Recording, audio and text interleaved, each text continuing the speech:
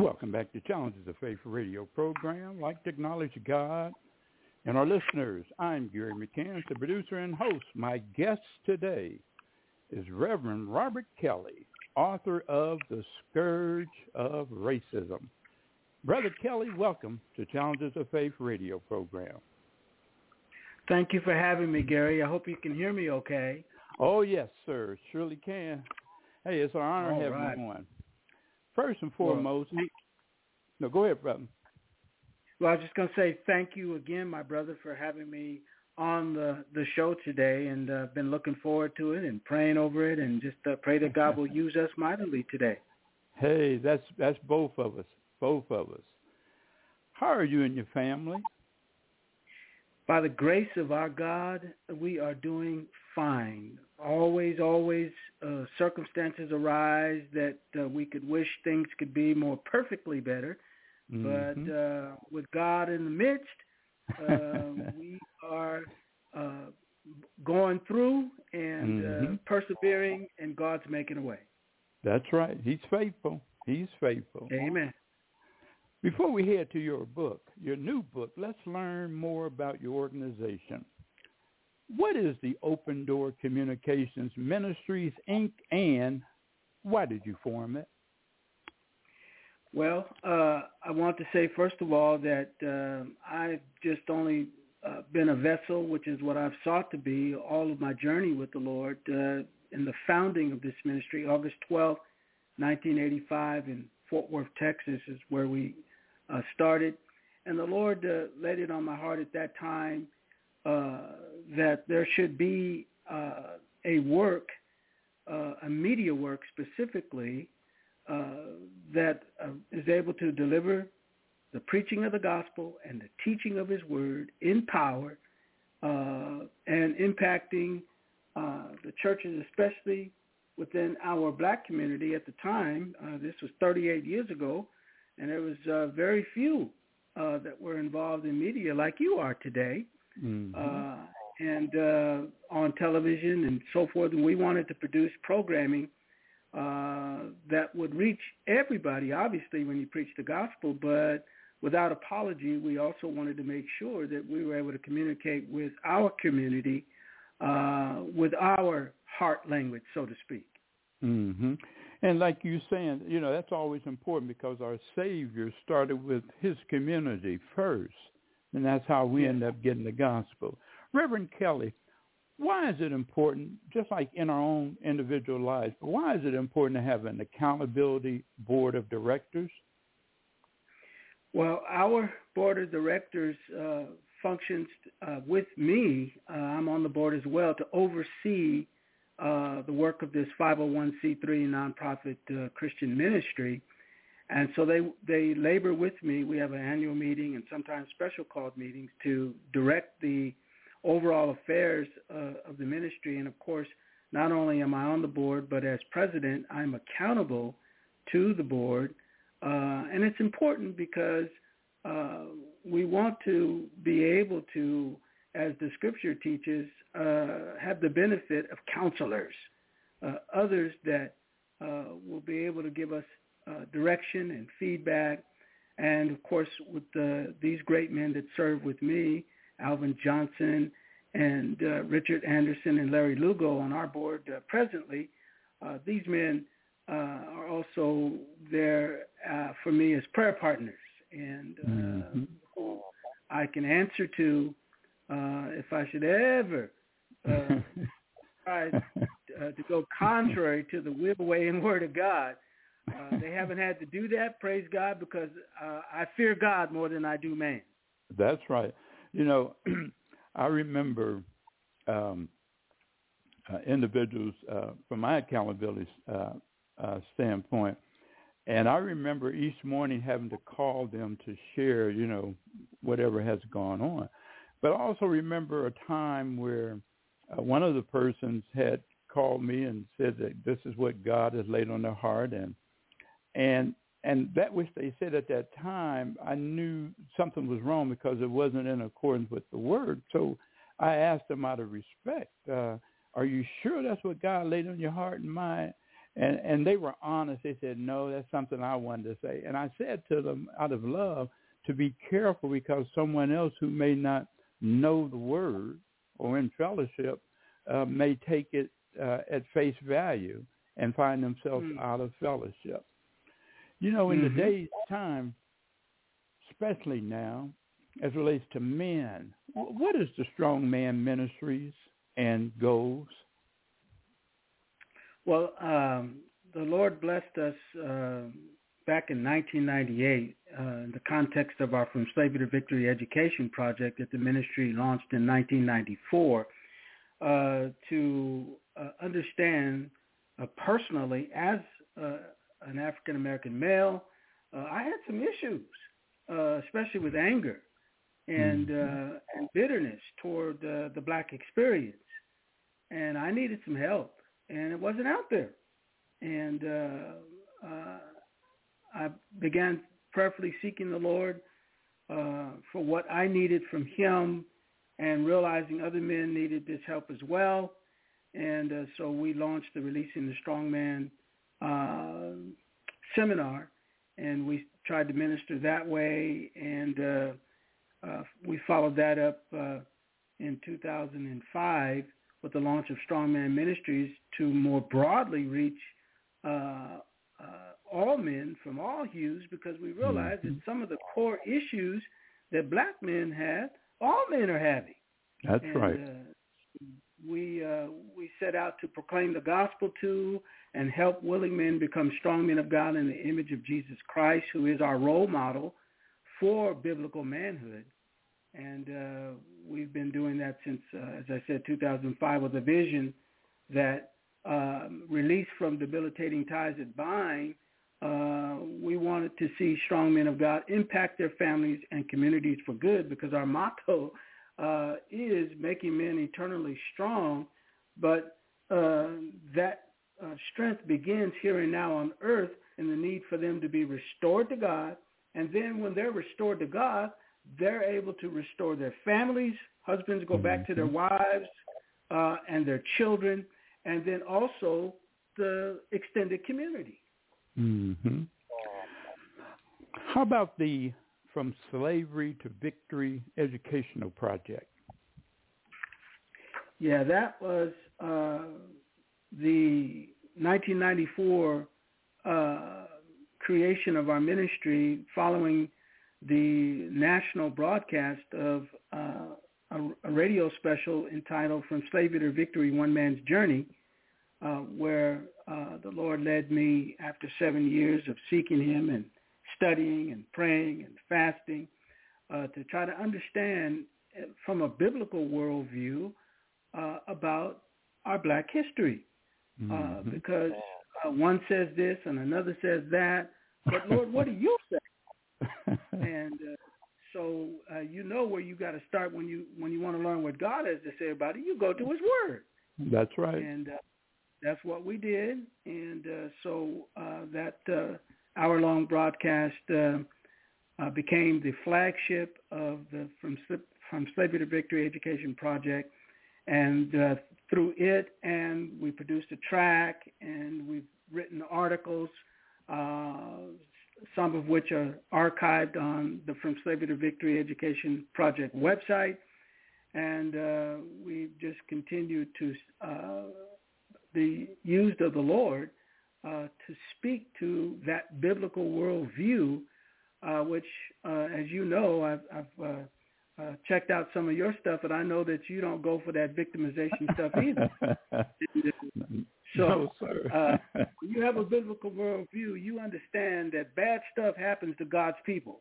That's right. And the issue is, will we look to him in faith to overcome? And that's where our victory is as individual believers, and if any group of people on the planet, including black folk, will do as our slave ancestors did in large numbers, turn to God, he will lead us out into freedom and victory in the midst of all the adversity and trials and troubles that we face. That's right. That's right. You know, Pastor, I'm amazed. I'm not really, but somewhat as relates to our community, and it can be applicable to any community, but how many believers sitting in the pews, and maybe some behind the pulpit, that when the word, and even they know in their own life, if they look at it through the word, like you're saying, but who will not acknowledge the fact of the devil and demonic forces that play a role down here on earth. And it's I want to say it's sad on one hand, yes, but it's not when you understand that if the person who says they're a believer may not really have accepted Christ in their life, or may not be spiritually growing. What say you, sir?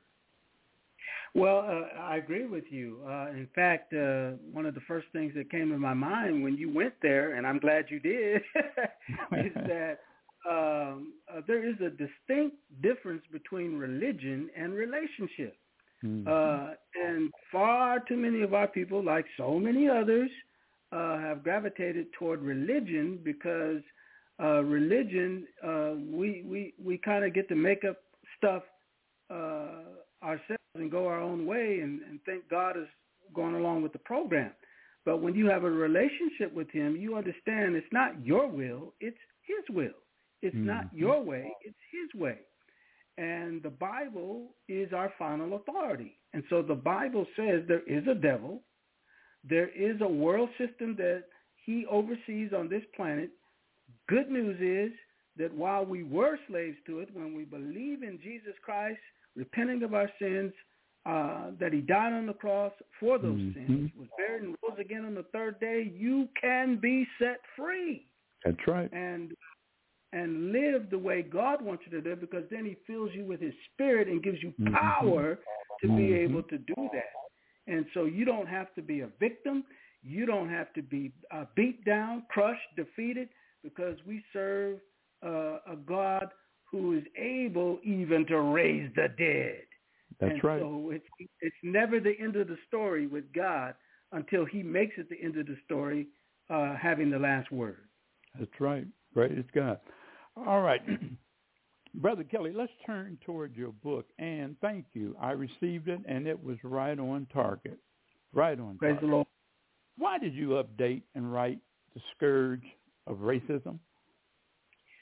Well, the very practical reason was that, of course, it was first released in 2005.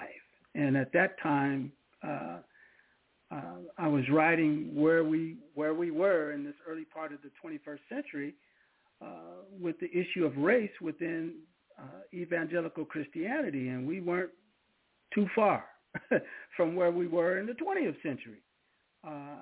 It was my conviction from the Lord at the time that we just were not, and this is black and white, taking racism seriously enough. We don't seem to grasp the fact that it is not simply a social justice issue. That's minor compared to the larger magnitude issue of it being sin. It is a sin from the heart. And the body of Christ is not supposed to in any measure be entertaining sin, being okie-doke and comfortable and fine with sin. And at that time, Katrina was raging, and we saw horrible things manifest because of the still operating presence of the wickedness of racism within our society, folks being overlooked for help and all that sort of thing going on. And it broke my heart at the time. And I wrote an article about it, and that led to the book. I sent the book to Southern Baptist leaders, which I was a part of that at the time, speaking as a prophet from Ezekiel 33, 1 through 9, and crying out and saying, this is what the Lord says, we need to deal with this. Well, almost 20 years later, we're still in the same spot.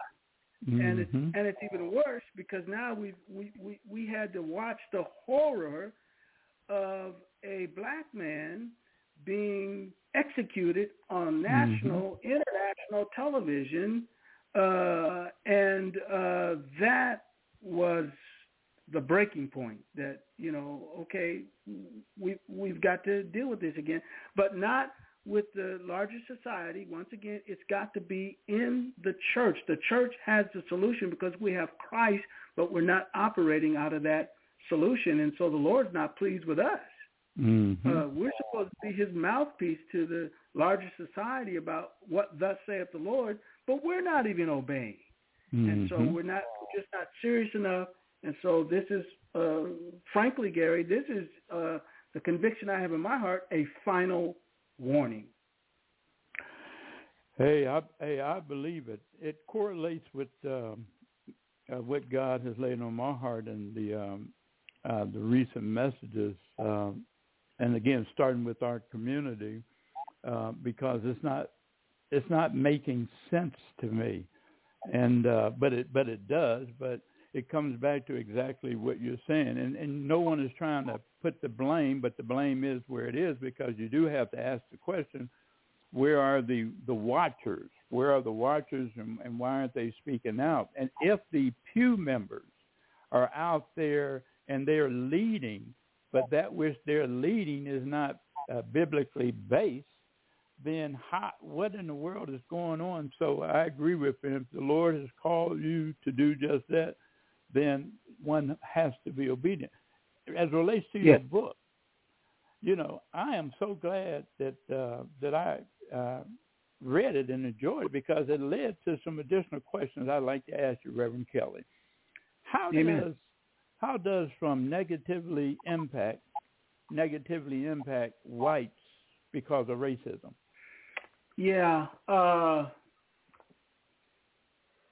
One of the things that happens as the result of having done somebody wrong, let's just keep it real, is that we become fearful of their retaliation and become fearful of what they may or may not do. And that's one of the consequences that comes to the person who may even be just a casual racist, and you've done folk wrong, and it's wrong. God gave us all a conscience. It's wrong. Society gives you comfort and support because overall it's systemic, but that doesn't hold water with God. God brings conviction of sin, and there's a fear that those you've harmed, those you've wronged, are going to retaliate in some way, so that some of our white brothers and sisters are so fearful that when dressed even as I've experienced in a suit, walking down the street, they become very nervous because what's this black man up to? When we walk in stores, that's one of the reasons that, of course, we get watched more than others, because there's a fear there, not only of possible theft, but fear that, in some way or another, we may engage in some conduct that might be harmful or hurtful to those who have harmed us. And so that is a very sad thing that we see historically. That's one of the reasons there's been such violence heaped upon our community, because the idea is to be proactive. You're scared that they're going to do something to you, so you better do it to them first. And so it's a horrible thing to see happening, but we've all experienced it. I know growing up, when I just was a little rough with my baby brother. I loved him, of course, but sometimes, siblings, they be squabbling and carrying on.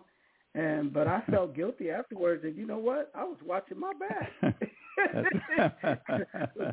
The baby brother might be trying to get after me. So yeah, it's just that simple, Gary. Really. Yeah, you was thinking of Cain and Abel. Yeah.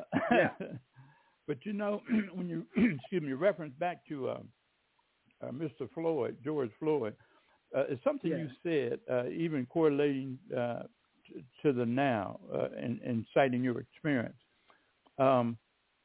It's interesting because individuals who happen to be white could take that same fear, and as a result of an experience that a homicide, I call it, that occurred with Mr. Floyd, that turned their money over to the wrong, like they did with BLM, give it out of whatever the motive was, to an organization that didn't trickle the money back into the same community that was out there hurting and doing overt actions that ultimately harmed the community. And so that's one way I look at it, that individuals who, one, you can know the Lord and not know truly what to do, or you can not know the Lord and just do anything, thinking that you are paying back to that which you know have been acts of racism, and you're of the belief that that's going to help you. Brother Kelley, do you believe that most pastors or believers understand that we have group privilege because of divine decree? No. Just to keep it real. No, like so many other things we don't believe concerning the word, though we read it all the time. And I was just reading that in Scripture in my personal study just a week or so ago about how ancient Jews read the Bible and knew what the word said, but didn't act on it in the way that they ought, and was corrected by Christ, of course, concerning issues such as the Sabbath day and not understanding what that was all about. And then on down the line with regard to the gospel itself. So, we definitely can find ourselves not acting on the word as it is intended, and we can do things like you've mentioned. I want to go back to that for a second, out of guilt, because it's not only fear, but guilt and shame, and thinking that somehow if I just give you some money, that's going to solve everything. Well, yeah, there are some things that we need to make right with the money, but at the same time, what I think our people have been seeking since slavery is just simply to be accepted as a fellow human being. I don't want to be tolerated, especially as a Christian. Come on now. Jesus didn't say tolerate one another. He said what? Love one another. That's right. And so that I'm just asking, if you say you're a Christian like I'm a Christian, then we ought to be loving each other. And it ought to come natural. It shouldn't be forced. And I shouldn't just be tolerated. And so this is why it's so ugly, so awful, so terrible that for 4 centuries, racism has been tolerated and practiced and enabled, keeping it real, not trying to trash nobody's heritage, but we got to keep it real. I mean, there's nobody else to look to here but our white brothers that profess to be Christians from the inception of the nation until now. There was nobody else in the leadership role. With leadership comes responsibility. And all that we're saying today is we love you, and we've been under the thumb for 4 centuries, and now by the grace of God, we're at a place where we can speak up without possibly getting beat down for it, and speak to you in love and say, listen, we got to get rid of this thing because we're not fulfilling the directive that the Lord gave us, because there's another part to John 13, 34, and 35. The first part is love one another as I've loved you. But the second part is the world will know that you are my disciples by your love one for another. So what has been the message of the American church as a result of 4 centuries of racism? Has it been love like it's supposed to be and holding up Christ? I don't think so. You know what's interesting, and when I was doing that series that relates to our community, and I'm not finished. I just wanted to lay the foundation leading to today, and what you see is a lot of confusion. And, again, I'm going to apply it from the spiritual back down to here on earth, where, of course, the devil and whatever demonic force that's assigned, they're going to do what they're going to do, meaning cause confusion. But on the other hand, what you have, I believe, is when you go back to our community, slavery, and the Native Americans, how that when you look around, you see still the confusion because with the young folks, they're not, just like you just indicated about the 4th century, they're not going to truly know what the real deal is. And so therefore, when you bring and mix everybody up, and I said it not from a separatist standpoint, but I say it from a community standpoint, meaning this: when you bring A through Z, and all of a sudden you become confused because you listen to all these voices and you don't know what the truth is. And so therefore, when you learn the truth, now all of a sudden you can either respond one of two ways. As a believer, you can respond to the Lord and surrender and obey him and do right by individuals, or you can join the bandwagon with everybody else and keep the confusion going.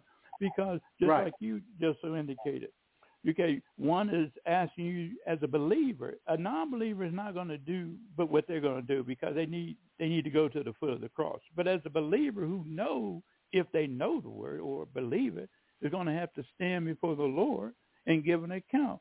So therefore, knowing that, you're willing to go 1,000,000 miles away to help that same person with the same skin tone that you're doing wrong by, that living next door to you across the street, rather than just simply obeying the Lord and getting it right, confusing going. So therefore, that young person, they're not going to know any better, but the older person is going to know, and that's the one who has not compromised, and I thank God that you have not, is going to be the one who's going to be able to stand up in love and say, hey, but it's wrong.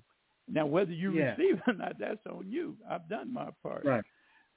Brother Kelley, who was Mama Lee, and why did she say you needed Jesus? Oh, because I was stone cold unsaved in 1977. Just keeping it real, Gary. That's right. I was down in Florida doing an internship from Howard University at the time, and I went from Orlando, where I was staying, up to Jacksonville to see Molly. I knew her where I grew up in Seaside, California. We're all military families, and a lot of us, and we knew each other that way. And so I reached out, having known her from my childhood, and just wanted to, visit and do something nice on Easter Sunday, go to church with her.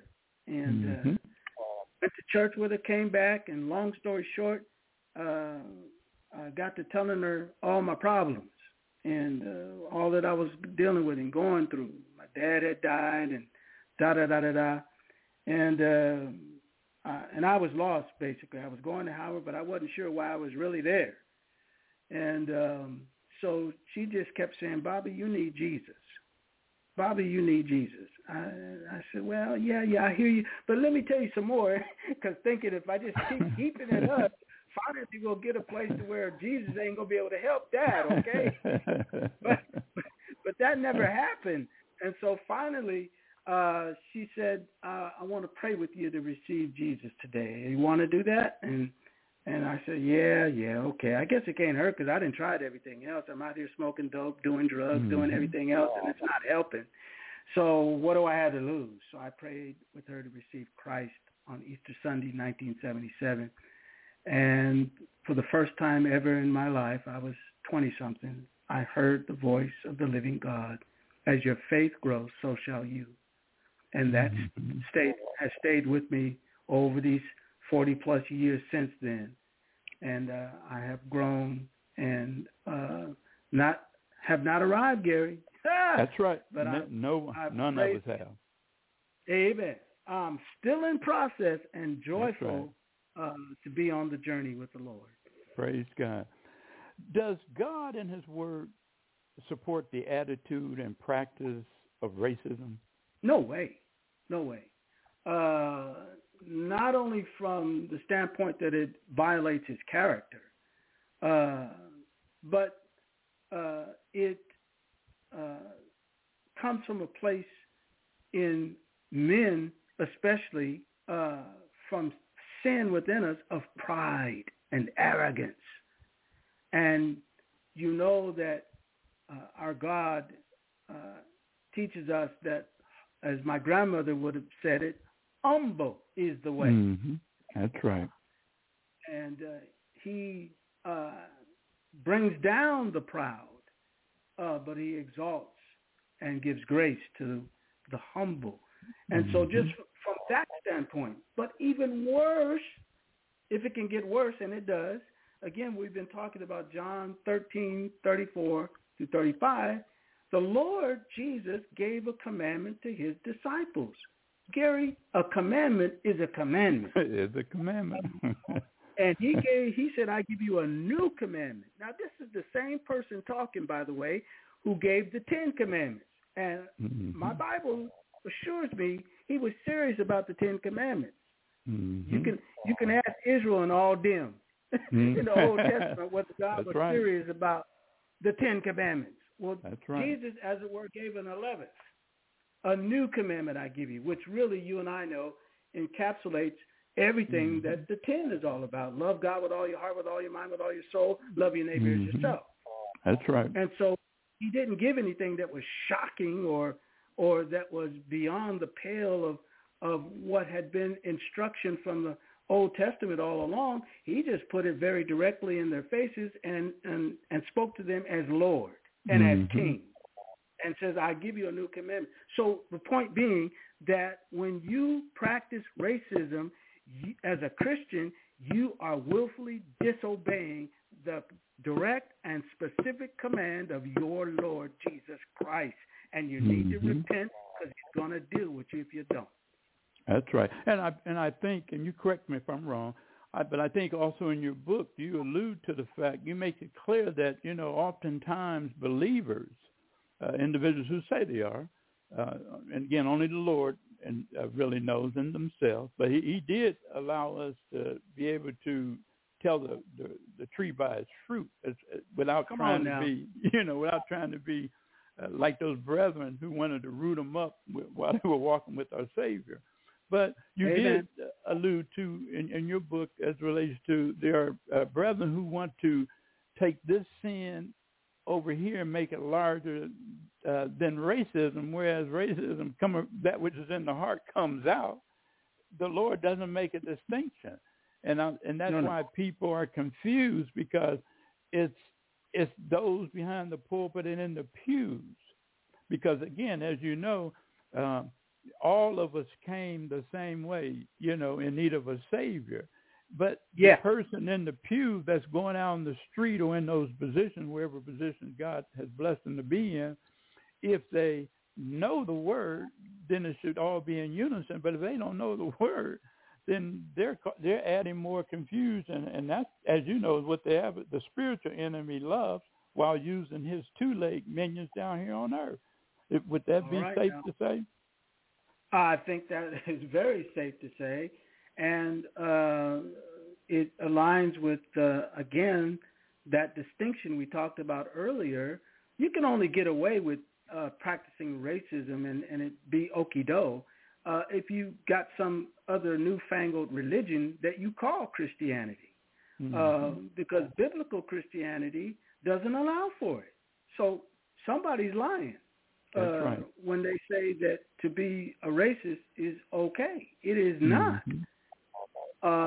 And if it's biblical Christianity, now if you done created your own, which amounts to being a counterfeit, and by the way, we have scripture on the fact that in these latter days, folk would do that very thing, come up with a form of religion that they call Christianity, but deny the power thereof in 2 Timothy chapter 3.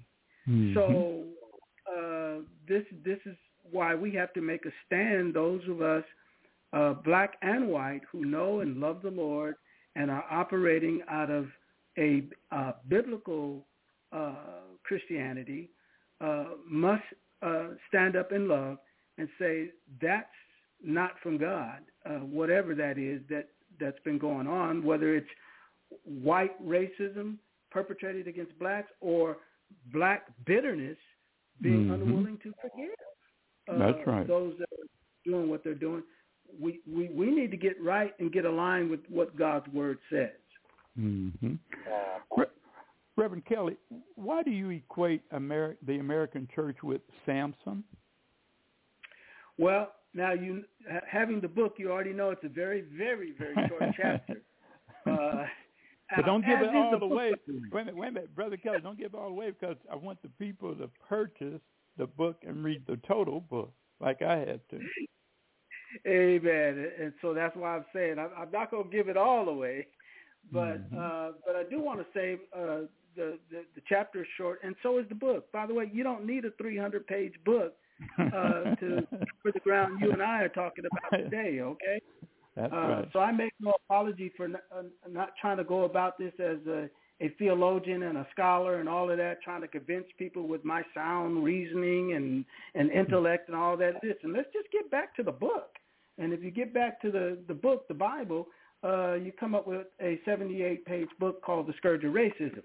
That said, Samson's chapter is very short in there because, again, when you look at and compare Samson's mistakes with the mistakes that are very evident in the history of the church in America, you see that there's a great parallel, and that serves as a very strong and powerful warning about what's coming if we do not change course. And unfortunately, we're so close to what the kind of end that Samson had that really it kind of cancels out what I said just a minute ago about it being a warning, because we're there.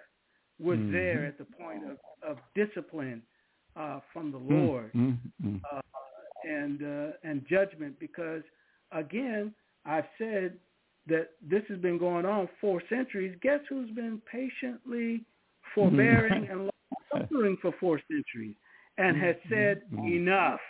That's right. Okay. That's right. And so, and again, this is when you talk to people like I'm talking to you, who have a relationship with Christ and know he's real. That's right. See, if you practice religion, you don't think he's real, and you don't think he's going to deal with you. But if you know him, you know the Lord will take you to the woodshed. Oh, yeah. You're not going to do his will. That's and right. And so that's where we're at. We're at the point of judgment. And so right now we're doing like Jude, Gary, really, and we're reaching into the fire trying to pull folk out. That's right. That's right. Because that's where we are right now. That's right. Listeners, when you have an opportunity, and I know you will, and before we end the program today, Brother Kelley will share additional more. But what I want to say to your listeners is, in his book, The Scourge of Racism, he provides specific solutions, and that's the reason why it's important for you to pick it up, read it, digest it, apply it, ask the Lord what he would have you to do from this point on, because you now have knowledge, you have additional light, and what are you going to do with it? Brother Kelley, why are you calling on strong men of God as it relates to racism? Because such men are really the only hope that we have of being able to let the Lord move within his church to begin to eradicate the practice and the tolerance of racism in the midst as one of its many sins. And of course, that's a whole other program, but I've written another book called The Strong Man of God Back to Basics, and in that book, basically, we point men to realize that we're called, as God desires from Romans 8:29, to be conformed to the image of Christ, who is the strong man of God. And such a man has his heart and his mind devoted to living on purpose to please God and do his will. When a man's got his mind made up like that, when he's got his heart set like that, he's not going to long tolerate sin in his own life, sin in the church that he knows the Lord died for. And so strong men, those who aspire to be strong men in the image of Christ, have been unfortunately marginalized due to other sins in the church, such as allowing radical feminism to marginalize men in the quest for so-called equality. Never mind, we are already equal in Christ, but that's like I said, that's another program. But the point being, to get right to your question, it's those kind of men, aspiring strong men of God in Christ Jesus' image, that will be able to stand up and stand firm and say no more to racism. And let's show the world the solution by the way we live in obedience to Christ's command. That's right. Brother Kelley, I have 4 final questions. But before I get to the next one, I would like to extend an invitation to you. I'd like for you to, well, first of all, extend an invitation to you. You can come back on and share about the book you just mentioned. But my next invitation is one where I would like for you to pray about it. And that is simply where we'd like for you to, if God so lead, to be able to come on with us bi-weekly or whatever the case may be, and let's talk about exactly what you just mentioned as relates to whether it's the men, the male not standing up to the role in which they should be standing up to, that God has given them, along with that partner, so that individuals, whether it's from our community, any community, truly understand how that role encompasses, one completing the other as God would have them to be, to go forth as one, so that therefore they're standing on behalf of the family representing God. But in order to do that, as you so alluded to, which is biblical, is that male, and it's applicable to the female as well, but that male needs to first of all make sure they're right with God, so that they can be empowered by him to say, to do, to be, so that no matter what the adversary, the spiritual enemy, and the two-legged one that he uses to bring against them, that person is able to stand because they're standing in and under the power of the Holy Spirit of God. So I'd like for you to pray about that and just let me know the end result. Now to the final 4 questions, and thank you for your time today as well. What role does spiritual immaturity play in racism? Well, if we're dealing with an authentic believer who has, through either family or cultural conditioning, practiced racism,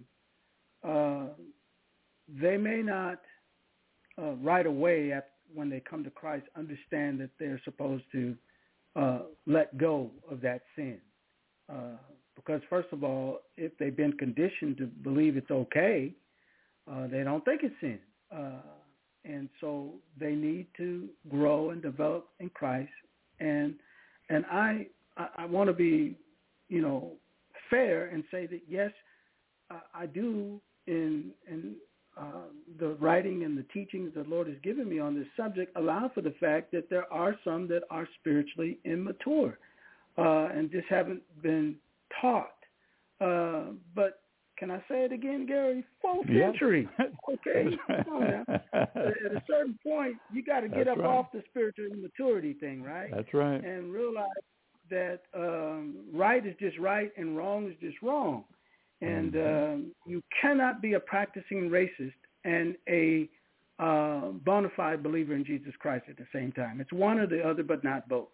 That's right. And so we allow for the fact that you come to Christ just as you are. If you were a racist, you may be a racist for a little while, but the Holy Ghost is going to get a hold of you at a certain point. You're a bona fide believer, and you're going to stumble upon or come across John 13, 34, and 35, and you're going to have to do something with that, okay? That's right. So, that can play a role in it, but after 4 centuries, I'm not buying it. That's right. Sounds good. I'm just keeping it real, man. That's right.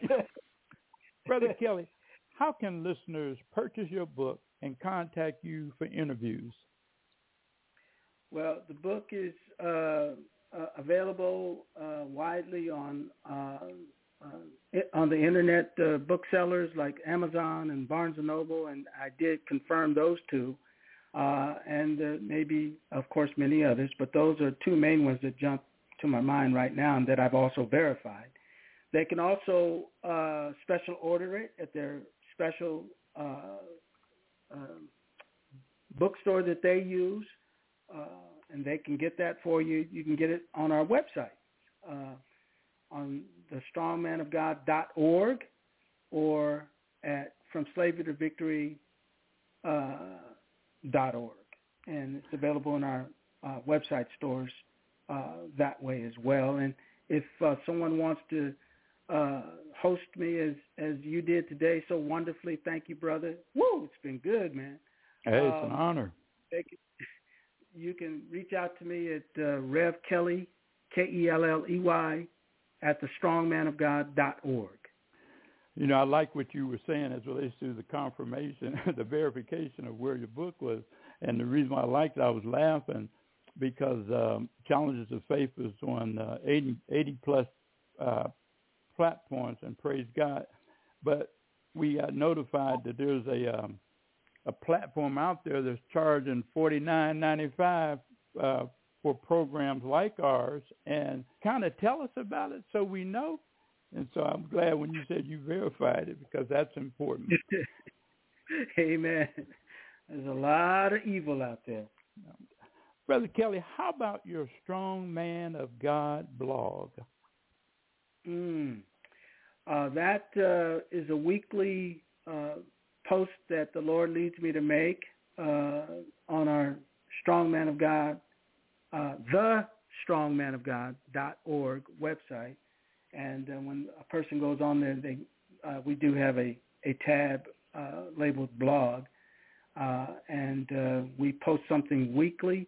As you can imagine, with the book out, we've been dealing for the last several weeks on the issue of racism and talking about issues that are raised in the book, and trying not to present the whole book in the blog, but trying to give reason and cause to get the book. And let me say this about this book and all of our books and materials. I don't get a dime directly from it. The sales of these materials go to support the ministry and the work that we're doing. I do get a little part-time salary from the ministry and from all sources, including the gifts of donors. But the sale pricing that we have is geared toward raising money for the ministry, the nonprofit work of the ministry, not Reverend Kelley's pocketbook. All right. Reverend Kelley, any final words for the listeners? Well, again, I want to just say I appreciate you having me on your show today, Gary. It's been a blessing and a wonderful joy. And to those that are listening, I want to just encourage you that racism is not exclusively a white thing. It comes in all hues, from all hues, all colors, all ethnicities in the world. And it's not just even exclusively an American problem. But we have to understand it is a sin issue. And if you're dealing with racism, whatever your race, repent if you're a believer in the Lord Jesus Christ, and ask him to give you the power to love those that you feel don't love you, and be willing to forgive those that harm you, because that's God's way. And that's what we're in the business of doing as Christians, living to please God and do it his way. When you do that, he'll reward you here and now and eternally. Praise God. Well, Brother Kelley, thank you again for taking the time to come on and share your brief sojourn, because I know it's been a sojourn, and only you and God know how it's been, because it was done in order for you to be where you are today, to be able to share with all of us exactly what God has said and who we need to be, especially as men in today's time, on behalf of the work of God. Also, my brother, if you wouldn't mind leading us out with prayer, and then we'll close with a song. Amen. Again, thank you, Gary. Father, in the name of Jesus, thank you so very much for this opportunity that you have given me to represent you and your kingdom, this ministry. And I pray that something was said today that was challenging and convicting, but encouraging and helpful as well to those that are listening, no matter what their racial background. And Lord, we pray for this Challenges of Faith program, appropriately titled, because rolling with you is full of challenges. But praise be to you, O God. You give us that we need by your Spirit to be overcomers through faith in your Son, Jesus the Christ, to whom be all praises, honor, and glory forever and ever. Be with Gary and his family, and be with all of those that are involved in this program. We thank you that he has such a reach, and we pray that you'll continue to use him mightily in the work. And just thank you, Lord, for the fellowship that we've enjoyed today in this program. I hope with Gary that the listeners caught on to that this was two brothers, two professionals, but yet two brothers in you, sharing and rejoicing in the truth and in righteousness. And I pray that you will bless and anoint that for everyone who hears this program. In Jesus' name, amen. Amen and amen. Amen.